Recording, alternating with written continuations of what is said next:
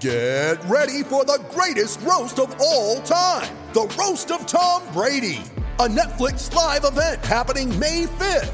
Hosted by Kevin Hart, the 7-time world champion gets his cleats held to the fire by famous friends and frenemies on an unforgettable night where everything is fair game. Tune in on May 5th at 5 p.m. Pacific time for the Roast of Tom Brady, live only on Netflix.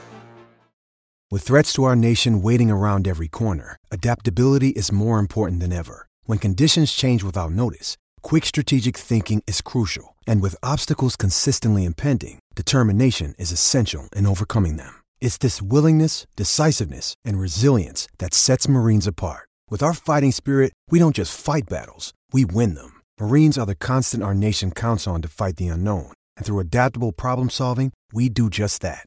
Learn more at marines.com. When you need mealtime inspiration, it's worth shopping Kroger, where you'll find over 30,000 mouth-watering choices that excite your inner foodie. And no matter what tasty choice you make, you'll enjoy our everyday low prices, plus extra ways to save, like digital coupons worth over $600 each week. You can also save up to $1 off per gallon at the pump with fuel points. More savings and more inspiring flavors make shopping Kroger worth it every time. Kroger, fresh for everyone. Fuel restrictions apply. So it's all for play for still. I think so. Do you want to bet against us?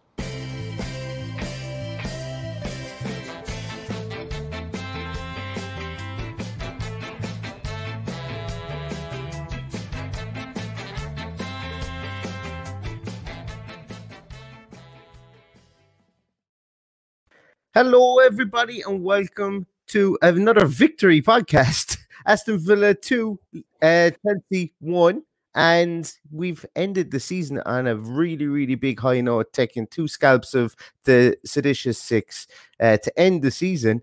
And, this has put a different complexion, I think, on a lot of people's thought processes, mindsets, as we go into very, very pivotal off-season for Aston Villa, whether they stay stagnant or whether they go forward. But we won't be getting into that too much. But, Paddy, that was an enjoyable game to watch today, even though we didn't have as much of the ball as we would have had in other games. The team looked very together. They looked very assured. And, dare I say it was almost like a 2020 performance. Not quite. There was a lot more performances in 2020 that I would be more proud of. Oh yeah. But I would have to say that moment when you saw Thomas Tuchel on the sideline waving that it was all over, that's when I started to relax and enjoy the last few minutes of it. But yeah, 2 goals, 3 points against a team that's playing Champions League football next year. I think it's just another notch on our belt that's going to make us even more proud of our team this year, because I think we've had a really good season. And let's not forget, we've had a bad time since Christmas, or the New Year, I should say. But since Jack's return and that start of the season run, I think we've a lot to be proud for and a lot to celebrate for. So one last time this season, we'll open a beer and we'll say, cheers, everybody.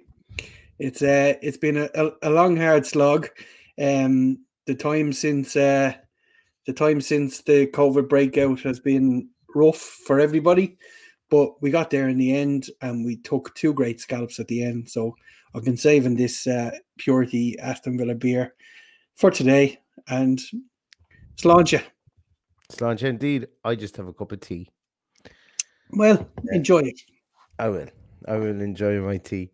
And speaking of tea, Bert T showed up today. The enigma that is Bertie T showed up today, and he's somebody that I'm going to continue highlighting him. But I'm always going to highlight him with the caveat of he's as mad as a box of frogs, like with the ball at his feet. He can do whatever he wants with the ball at his feet. There was one brilliant thing he did today.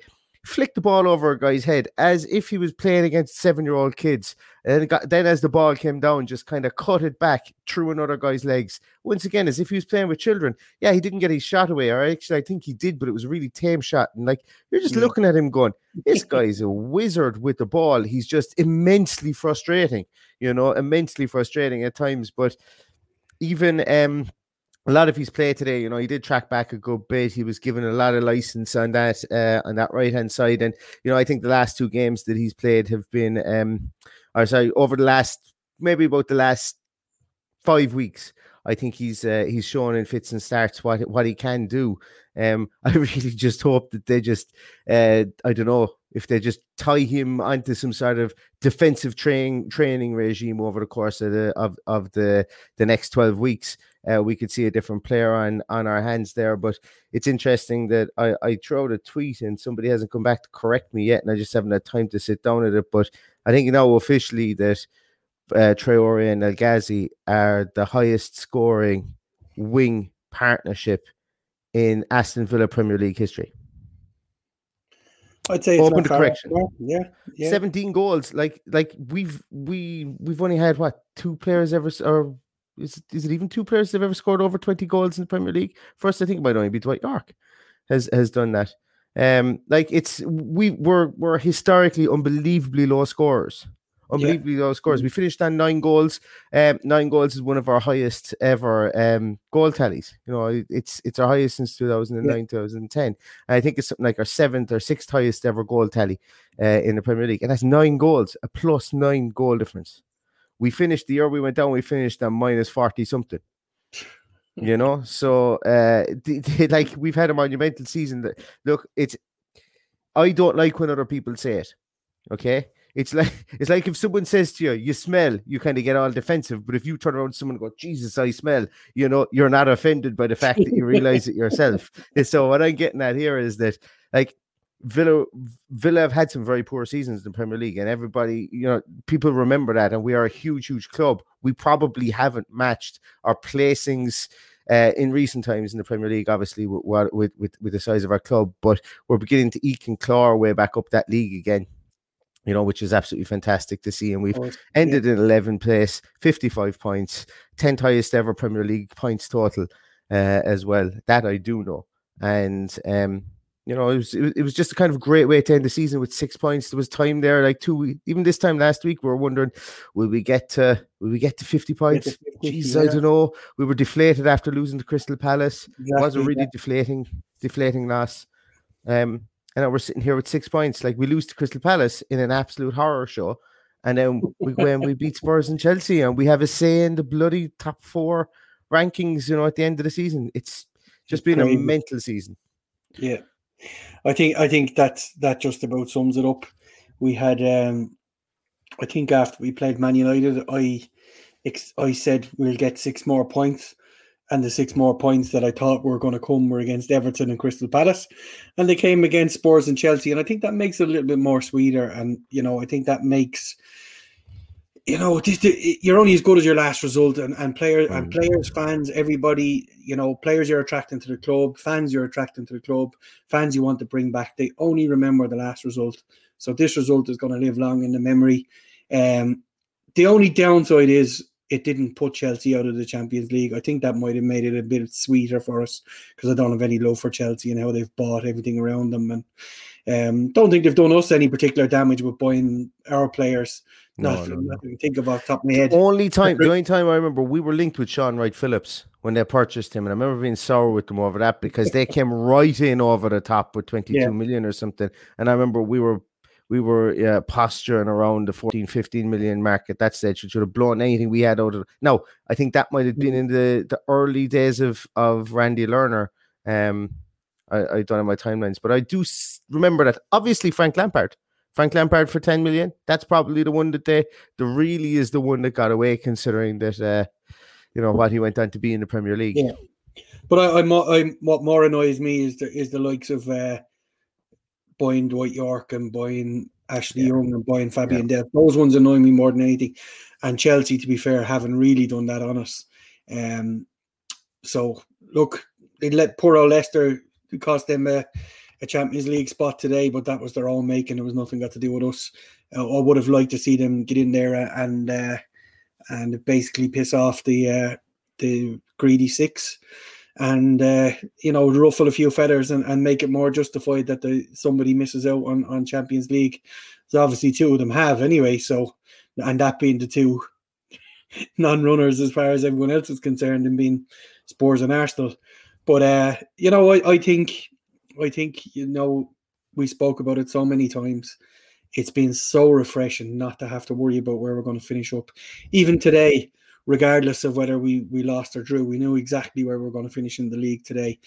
But to take another scalp from one of the greedy 6, it just makes it all more sweeter.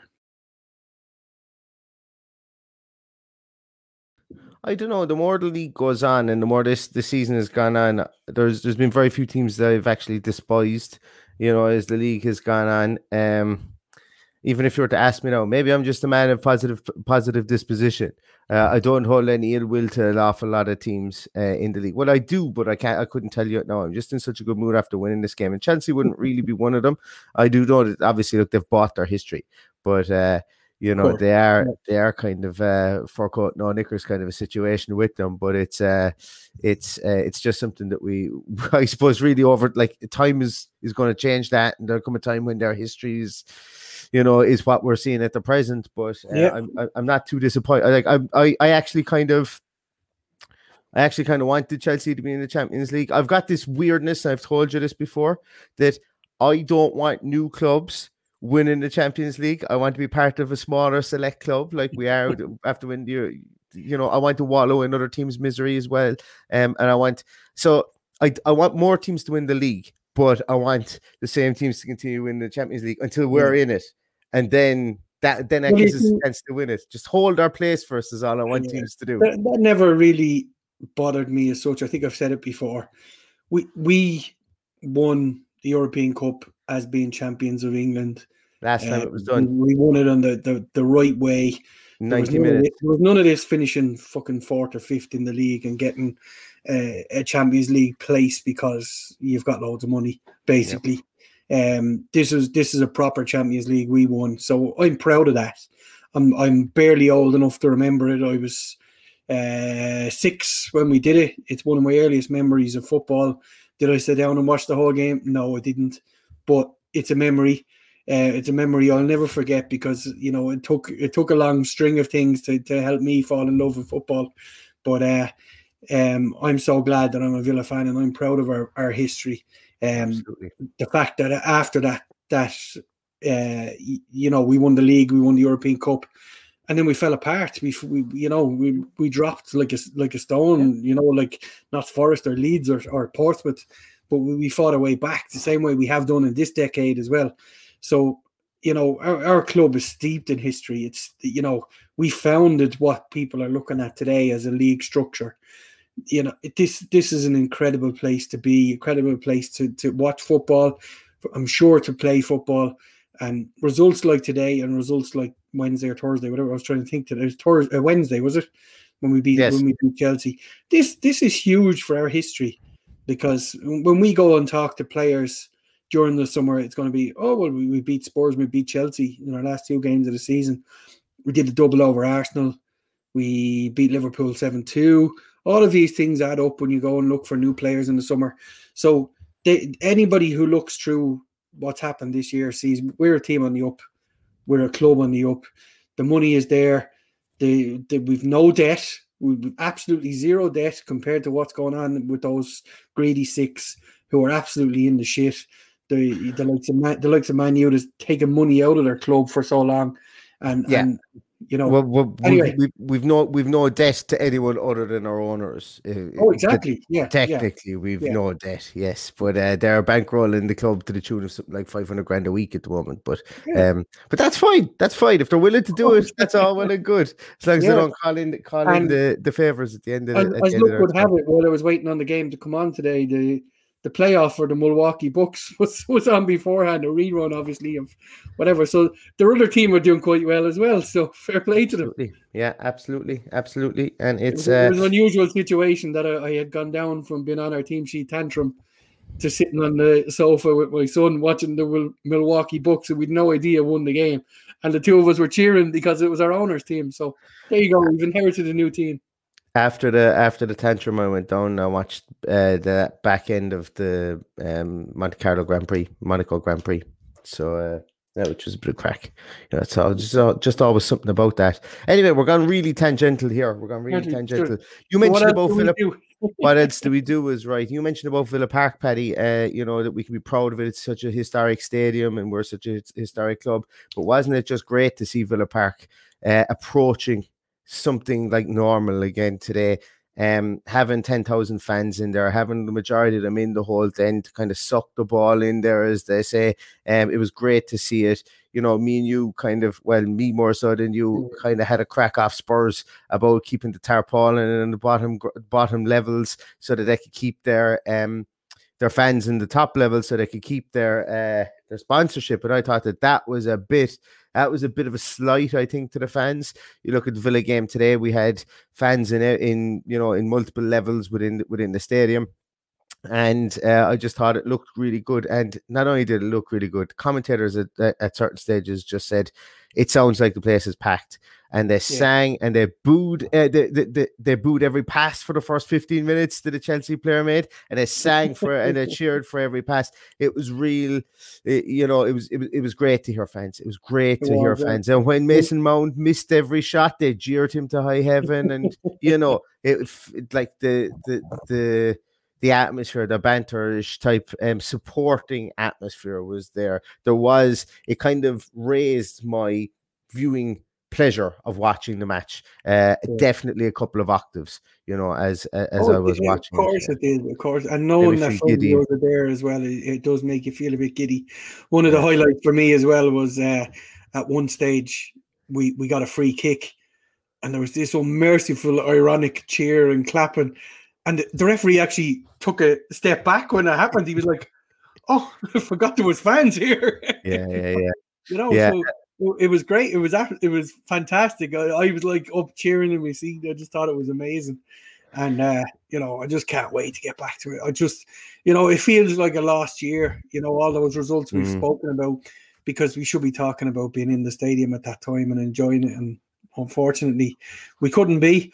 But I just hope that the team can push on. And it was great to see at one stage Emi Martinez pulled off a great save and he just turned to the crowd. Yes, I love that.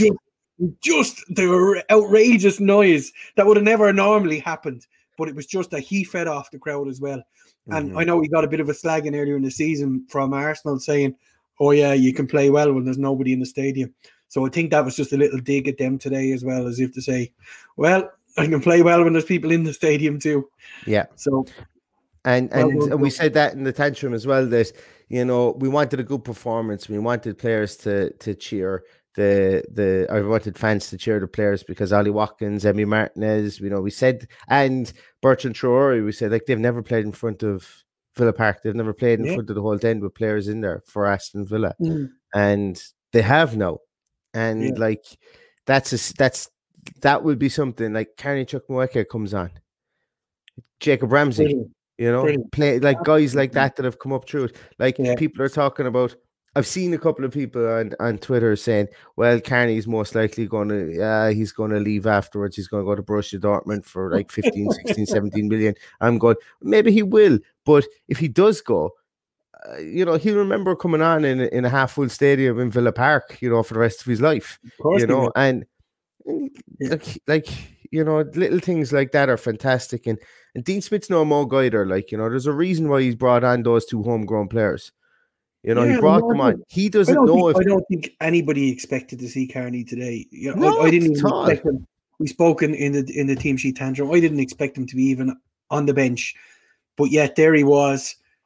And when the camera panned to him coming on, I was actually scratching my head going, this guy's playing an FAU Cup final tomorrow. And he's just tweeted a moment ago saying, what a season, one more to go tomorrow night. So he's playing tomorrow night, Of course he is.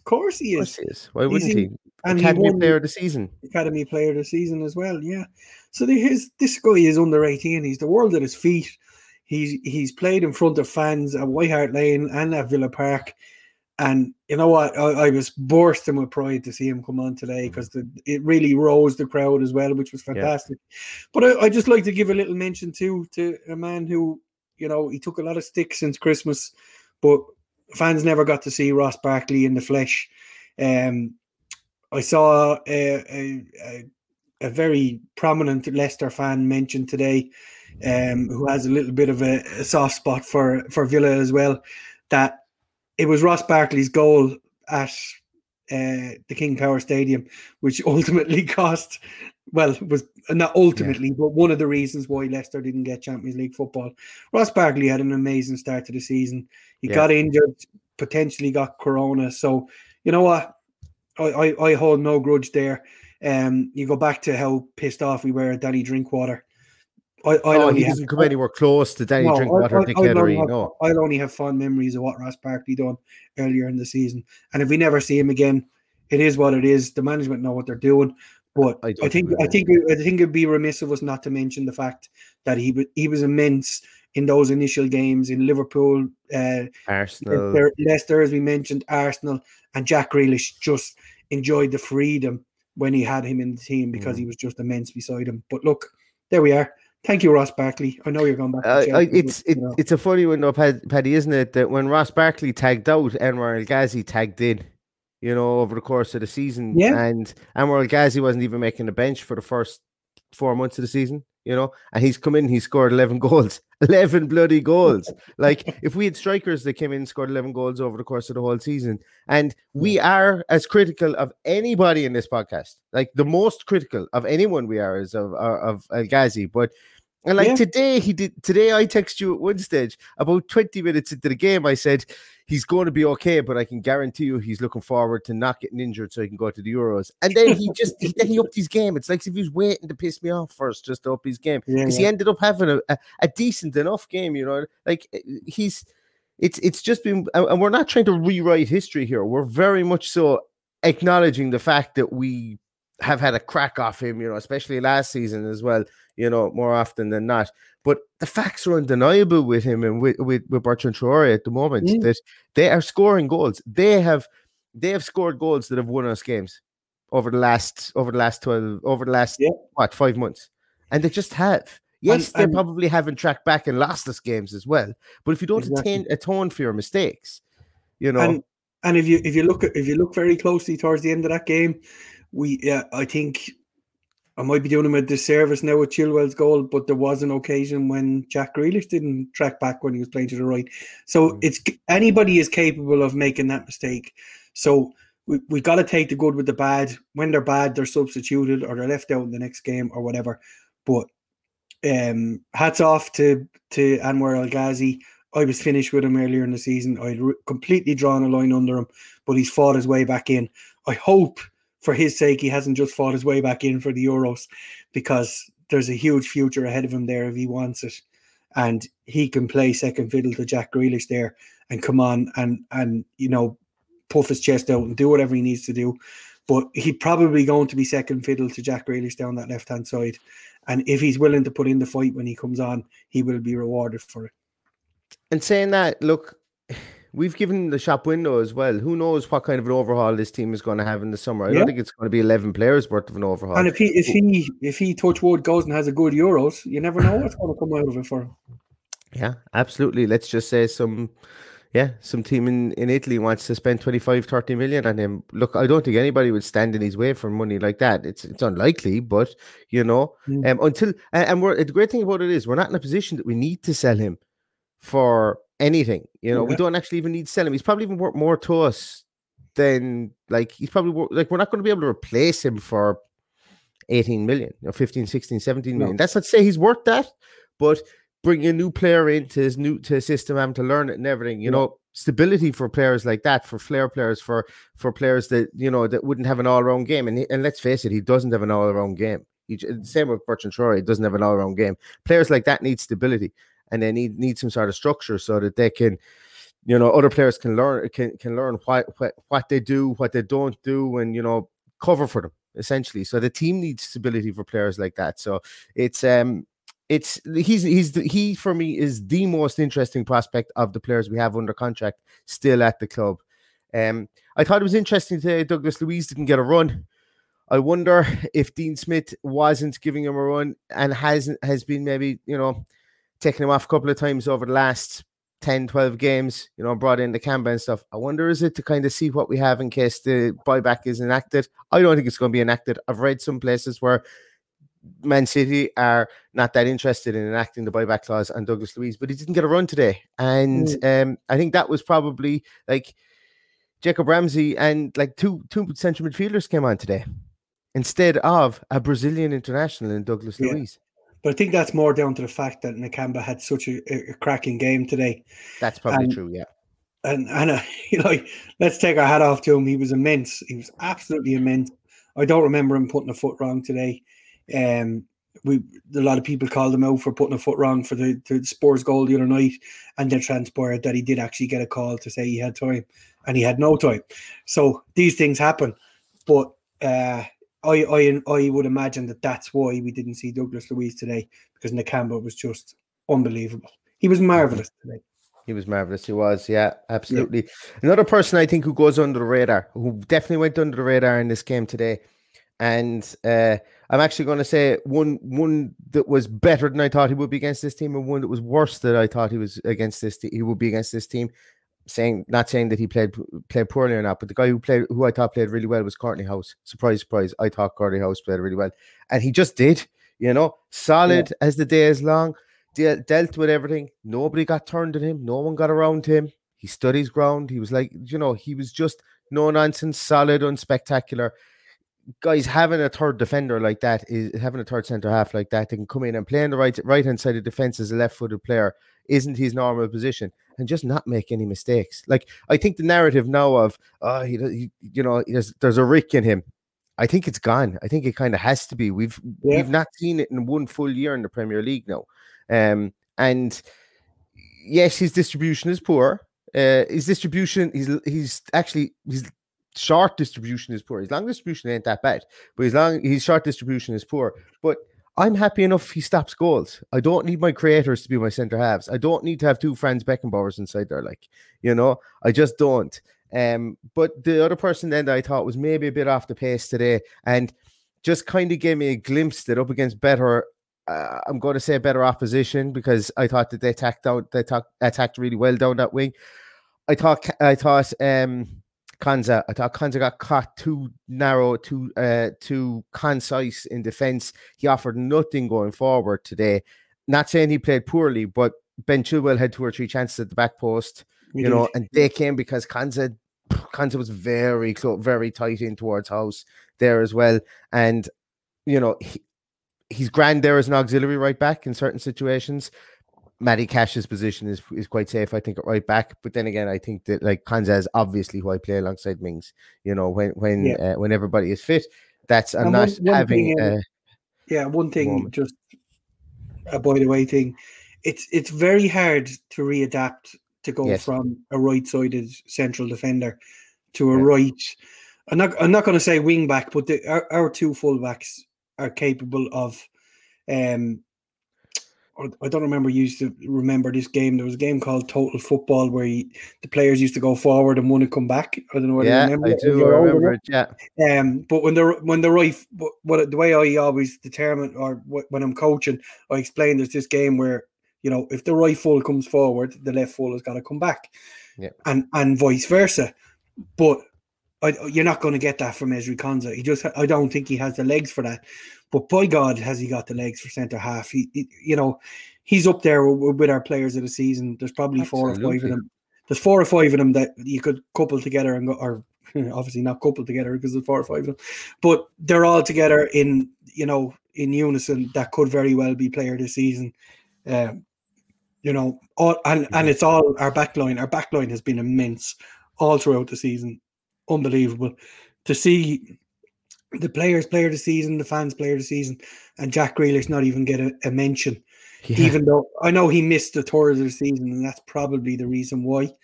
But I don't even think he would have. I don't even think he would have got it anyway. Emi Martinez was so good. I think so. Yeah. And the player of the season then was Matty Targett. Yeah, brilliant. Absolutely. And that's fantastic. Do you know what? Isn't it brilliant that you can? it was almost, it would have been almost unanimous. Who was our player of the season? Target or Emi Martinez. Ollie Watkins, I would imagine, would have finished third, you know, because he's been fantastic as well. And then you're looking at Konza, Mings, looking at Konza, Ash. You know, there's so many, and I'd imagine it was very, very close. The simple fact that the fans' player and the players' player is different would tell you that it was very close. It has to be. I think so too. Yeah, I think so too. But it was great. It was great to have those announced as well before the game. You know, the fact that those two little things happened, and obviously Carney being there, you had the three of them there. You had fans there. I think it was the right thing to do. You could, instead of making a big social media event of it, which they announced on social media, but instead of making it all about a social media event, what they did is they announced it in the stadium, and it was brilliant. You know, it was fantastic. You even see pictures there of Carney Chukwuemeka with his trophy on the pitch, you know, as well, which is great. Like look, the kid might have aspirations of being the best midfielder in the world and maybe playing for Barcelona or Real Madrid at some stage, but he's going to remember getting that trophy. Like, that's the thing. And who's to say that he doesn't want to become the best midfielder in the world at Aston Villa Football Club, because that's where Dean Smith wants us to be. He will be the best midfield player at Aston Villa before he moves on anywhere else. Yeah, because, you know, we've seen it so many times. The media are trying to sell our players. We don't need to sell our players. Yeah. No, I'm just looking at morons talking absolute rubbish about selling Jack Grealish. Like, realistically, if Jack Grealish is going to be sold, the only two teams in the world that can afford him is Man City and Paris Saint-Germain. Nobody else has any money that they're going to put out 100+ million to buy Jack Grealish. So why the likes of Gary Neville and his ilk are trying to sell him to Man United? They're fucking dreaming, because it's just not going to happen. Yeah, and the same goes for Carney, because the lad has so much potential, but yet still has so much to learn, and he can learn it here. He can learn it with us, and the world is his oyster. Then, if he wants to go and play for Bayern Munich, so be it. Or maybe he feels he's better off at Aston Villa, where he's going to get a game and he's going to be the centre of attention, and he's going to be the man beside Jack Grealish, because there's no reason why he can't be that fella operating through the middle that has so much time on his hands when Jack Grealish gets the ball to him. Because Jack Grealish, you saw it again at one stage today. There was 5 men around Jack Grealish when he got the ball. Isn't it just absolutely outrageous? Yeah. An interesting one for you. Any statisticians out there that can tell me, statisticians, should I say, that can tell me that game today had 3 people who had their hands taped up as if they were after breaking a bone in their hand or something? Is that the most that's ever happened in Premier League history? I found it unbelievably off-putting seeing Jack with a cast, almost what looked like a club in his hand, like a cast.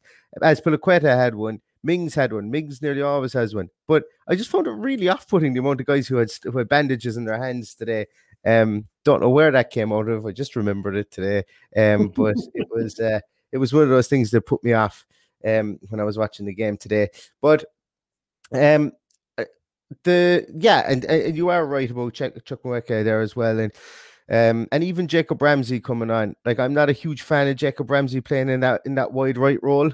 I can understand why they brought him on to try and get more of a foothold in midfield. He wasn't going to be bombing up and down that wing. It was supposed to be get him more of a foothold in midfield, and it allowed Jack to go over onto the left as well, which was interesting, because when Carney came on, they put him in the number 10 role.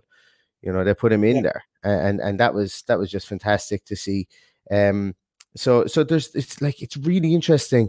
We talk about we need winger A, we need winger B, we need winger C, and we probably do need a winger. But if you were to have asked me 12 weeks ago, do we need 2 wingers? I'm not so sure we do. If you were to ask me 12 weeks ago, do we need 2 centre midfielders? I would have said absolutely yes. Depending on what happens with Douglas Luiz, I definitely think we need 1, and I probably need to upgrade another one. But if we do that, like, think of it this way: we're waxing lyrically here about Carney Chukwuemeka and talking that Jacob Ramsey has a future at this club. If we buy 2 more midfielders, where the hell do those 2 guys get game time? You know, so there's going to be a really delicate balancing act here. I wouldn't be surprised if a bid came in for Douglas Luiz. I wouldn't be surprised. Whether we accept it or not, I don't know. But I think teams will think they can get Douglas Luiz from us, and they might be able to get him for the aforementioned 25, 30 million mark. And you know what? And to be honest with you, depending where the team is and depending on the bid that comes in, I don't know.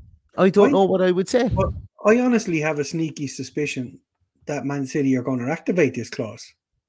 I honestly do. It's just looking around, their presentation seemed to go on forever, and there must have been 400 people on the pitch being acknowledged. But I'm looking around going, yeah, probably fit in there, probably would get a game, from time to time. They've got so much talent further up the pitch. There'll be plenty of time for him on the ball. I would not be one bit surprised because of his profile now with being a Brazilian international, being the fact that he's played so many Brazil games that he doesn't need the work permit. Yeah, and the fact that they have him at a relatively cheap price.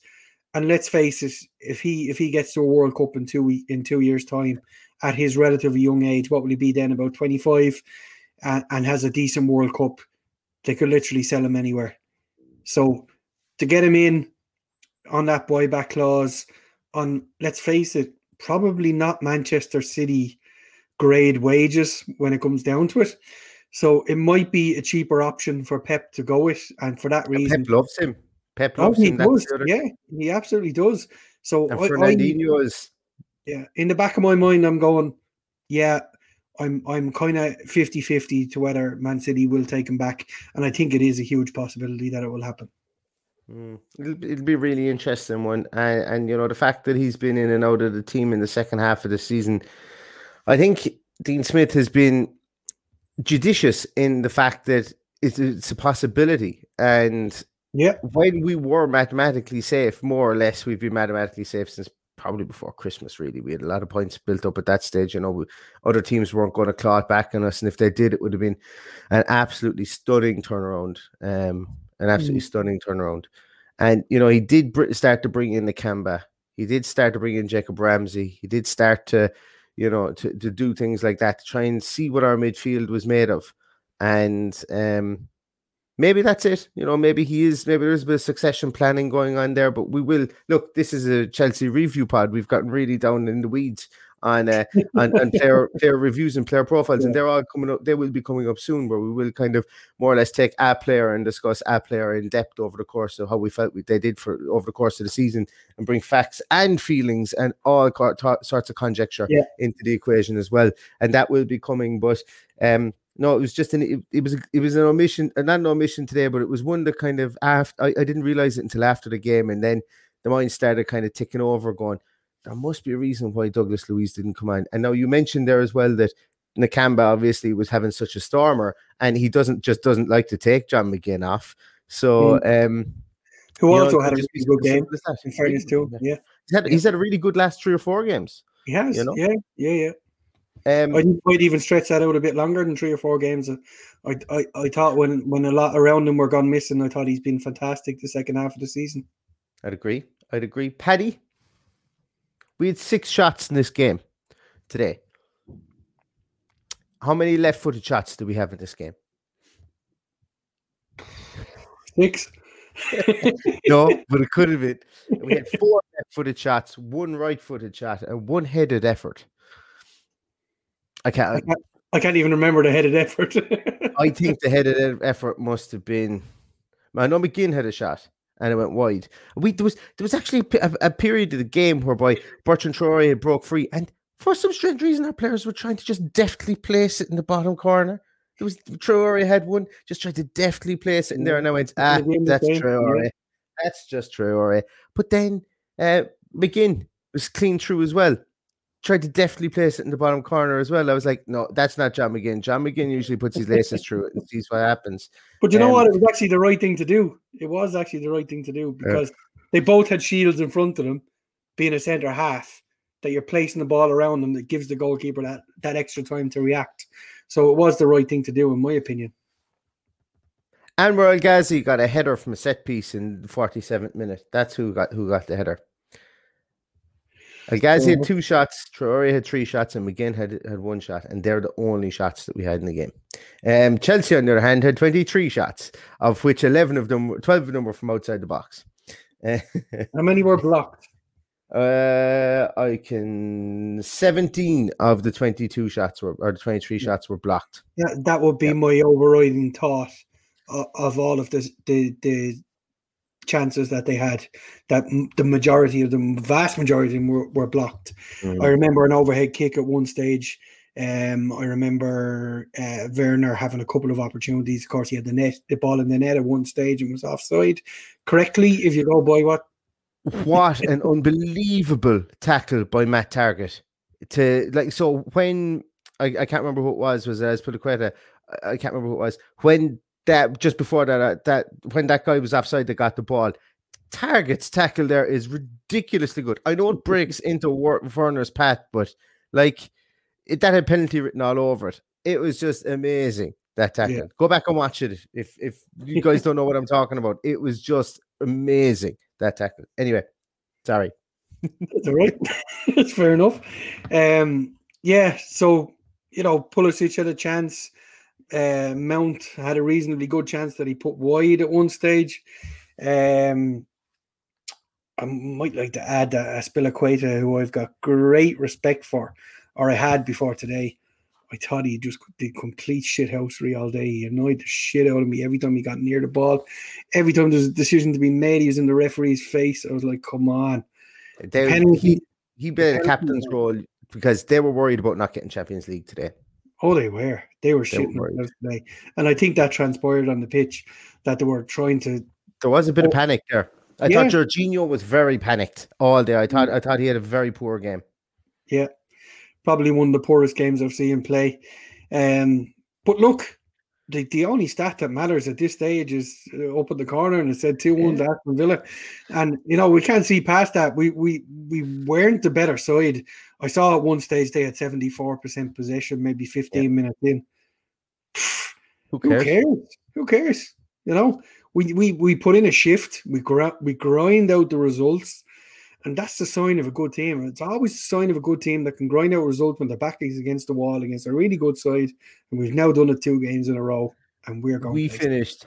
Some of the statistics we had are absolutely disgustingly bad. We finished with 29% possession, 6 shots, a pass success rate of 70%. Yikes! Yeah. What was our XG, Neil?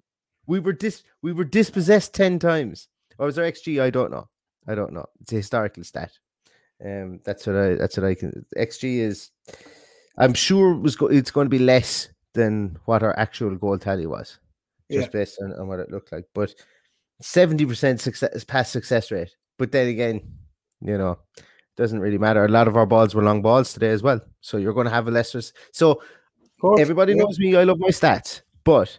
Stats are all fine, but and you can always find a stat that will denigrate a performance and make a performance worse than it actually is. Like if I was to try, I'm trying out 70% pass success rate. I'm presuming, but it won't load for me now. But I'm presuming that the majority of those passes are going to be long balls that were off target because we had Courtney Howes in the team. Yeah, we had a number of occasions, and even with Mings to clear when the danger was, and I'm completely fine with that. The reason I asked you about the XG was at the end of the game, our XG was 3-1 to Chelsea. So there you go. There you go. XG isn't anywhere near I suppose it's not a relevant indicator of what should have happened. It's a relative. Sorry. Well, yeah, I'm actually going to go with that. It's not a relative indicator of what should have happened. It's a relative indicator of what should have happened if certain circumstances were met that have been met in the past. Yeah, exactly. But I think I have a vague recollection of reading before the game that the XG was 2-1 to Chelsea, because I read it downstairs after saying I expected Chelsea to win 2-1. So you cheated. By the way, no, Paddy, I read it afterwards. We've got a new thing. You say you go with 2-1, I go with 1-1, and then Villa win.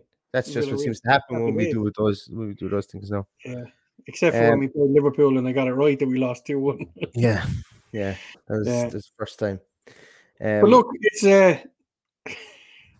nobody's going to remember that we just read out. So we've beaten Chelsea. Champions League qualifiers, we've beaten them 2-1, and I think an iconic moment in Chelsea season is Thomas Tuchel. I just thought it was crazy that he was sitting back in his seat and he was waving his hands to say, it's done, we're okay.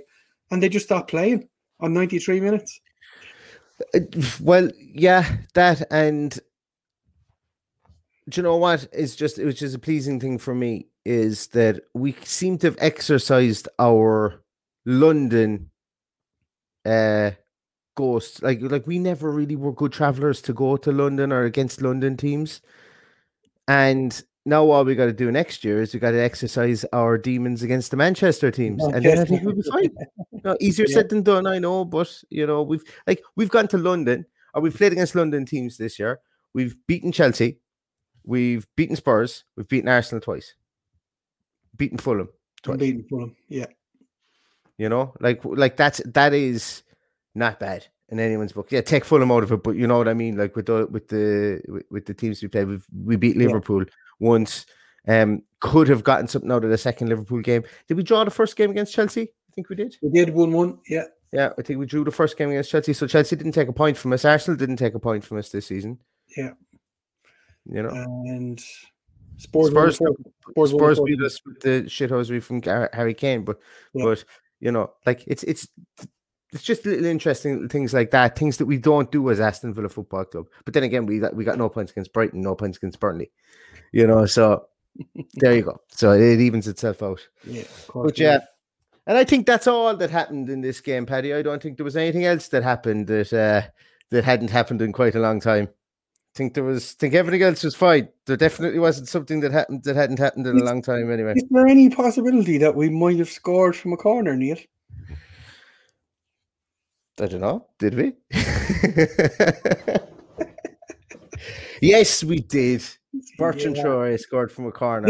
This is a moment that I didn't think was going to happen all season. Since you first laid your cards on the table that you were going to sing a song if we scored from a corner, I expected that corner to be a Tyrone Mings header or something like that. I expected your beloved Courtney House to come up with a header at the back post and you to go, oh, well, this is bittersweet. We'll get on with it. But instead, of all the fuckers to go away and ping one in with his left foot as well. Like, you expect it to be a header or something. That's what you do. But no, a training ground route. Okay, they picked the last game of the season to have a training ground routine, first of all. That's what I can't understand. And then the second one is miss-hit corner, miss-hit shot. Boy, a man that doesn't have a left foot. Isn't that right, Neil? No, he doesn't have a right foot. Oh, he doesn't have a right foot. Sorry. He doesn't have a right foot. He proved that. But there's no stopping anyway. Where do we go from here, Neil? Well, I suppose I did say that I'd sing a song. And what better way to end this podcast than with the dulcet tones of Neil Diamond Dunworth singing Sweet Caroline. And you know what I'm even going to do, Paddy? I'm going to bring up the words so that everyone can sing along as well. If you're watching, you can sing along. And oh, wait a minute, will I even actually be able to? I might even have a backing track. This would be absolutely brilliant if I have a backing track. Jack Woodward, I'm coming for your job. Jack Woodward does a bit of singing. I see that, and tell him I'm coming for his album deal.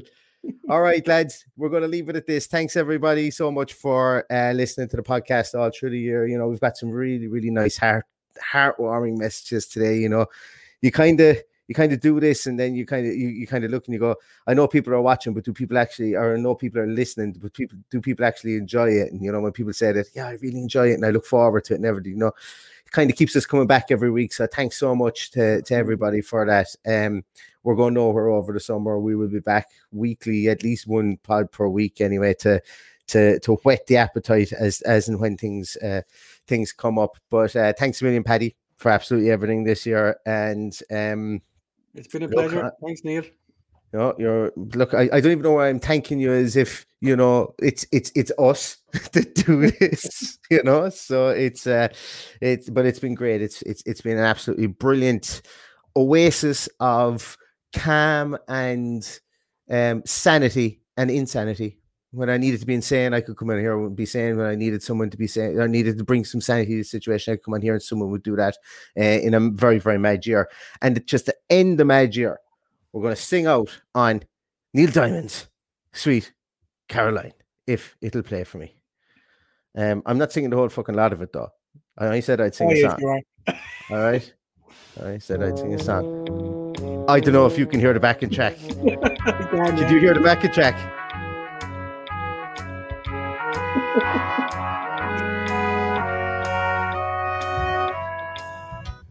Where it began,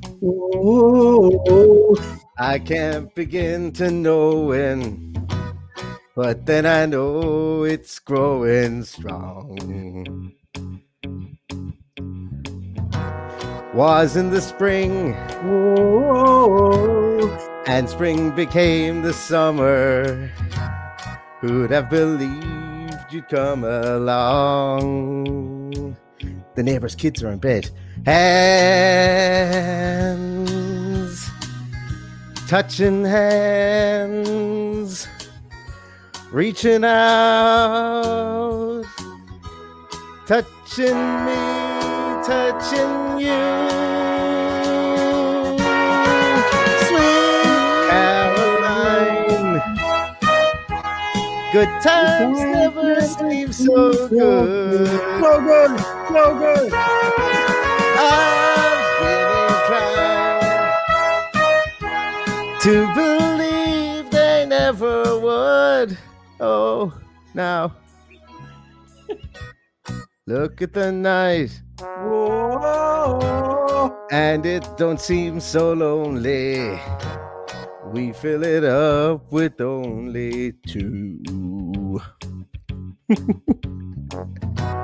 And when I hurt, hurting rolls off my shoulders. How can I hurt when holding you? One,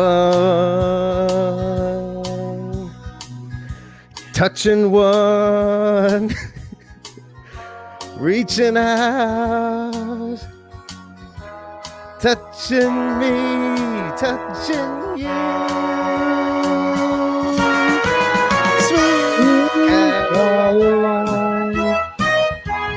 Good times never seem so good. So good, so good, so good. I've been inclined to believe they never would.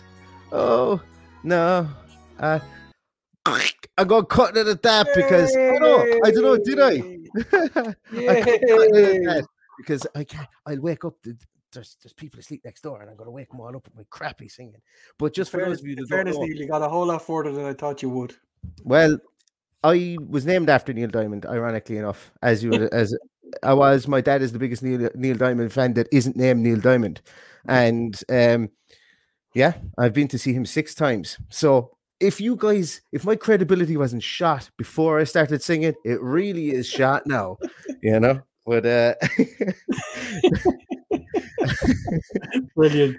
Yeah, no, I said I'd do it. So look, there it is. It's done. And as long as I didn't have to shave off the beard, which was initially what I was going to do, then there is that too, you know. Anyway, this time, lads, we're definitely gone. Thanks so much for everything you do for the podcast. We'll catch you again over the coming days.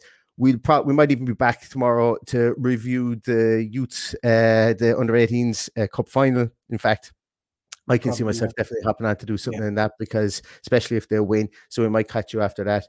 But guys, go away, enjoy your afternoon. Stay safe. And all that's left to say is up the Villa. Up the Villa.